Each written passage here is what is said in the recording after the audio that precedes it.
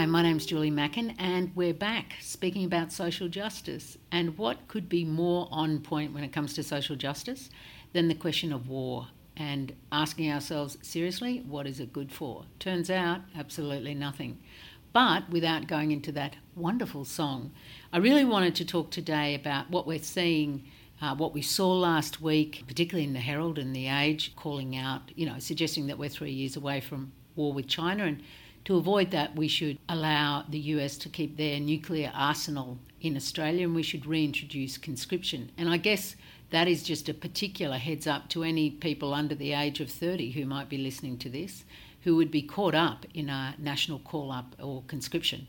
And that kind of series of articles by the Herald was followed by the extraordinary announcement Anthony Albanese made that Australia would be buying some submarines from America, some from Britain, and that we would eventually be getting some more nuclear-powered submarines down the track. Where do I even start with this? $400 billion is what this plan to get up to 12 submarines is going to cost. But before any of them have even, become blueprints, frankly, we're already seeing the fallout. And by the fallout, I mean China is rightly saying that Australia is probably in breach of the Nuclear Non-Proliferation Treaty, and we probably are. And whether we are or not, it almost doesn't matter because the damage has been done to us. We came to that debate around de-escalating the nuclear weaponry in the world with clean hands. We were one of the few countries that could actually argue the case for it because we didn't have them. Well, we no longer have that advantage. We are now considered an extension of the US, and of course with the Herald calling for us to host US nuclear weapons in Australia, China would rightly look at that and say, who are we speaking to, the US or Australia? Same. So we've surrendered our moral authority in that space already. Also, let's have a look at what happens. Where do we get that $400 billion from? Well, we're getting a good idea of that already with Opposition Leader Peter Dutton saying that he's happy to support cuts to the NDIS, to aged care, to welfare.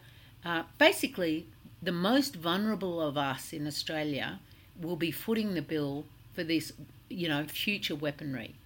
Meanwhile, we're told that actually the war with China, which I've got to say a lot of people seem very keen on, as if a war with China wouldn't wipe us out very quickly, that a war with China is going to be happening within about 3 years.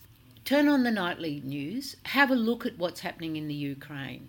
Australia is being lined up to be in the Pacific what the Ukraine is in Europe. That is a place where the military-industrial complex can actually test their weaponry out without any bodies of other countries being hurt.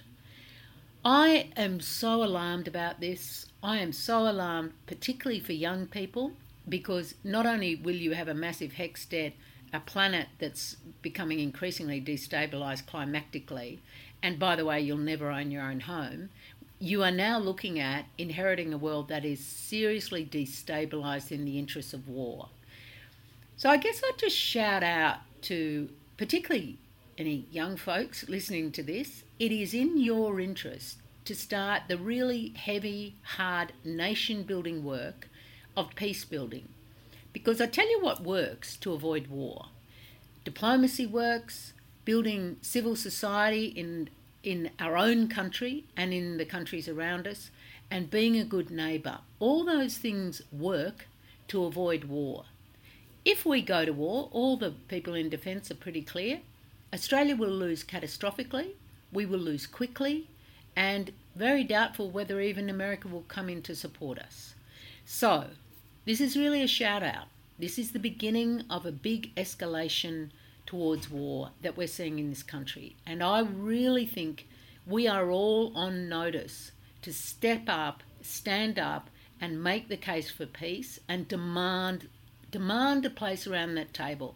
You can't leave it to the generals. You can't leave it to Lockheed Martin to argue for peace. That's your job.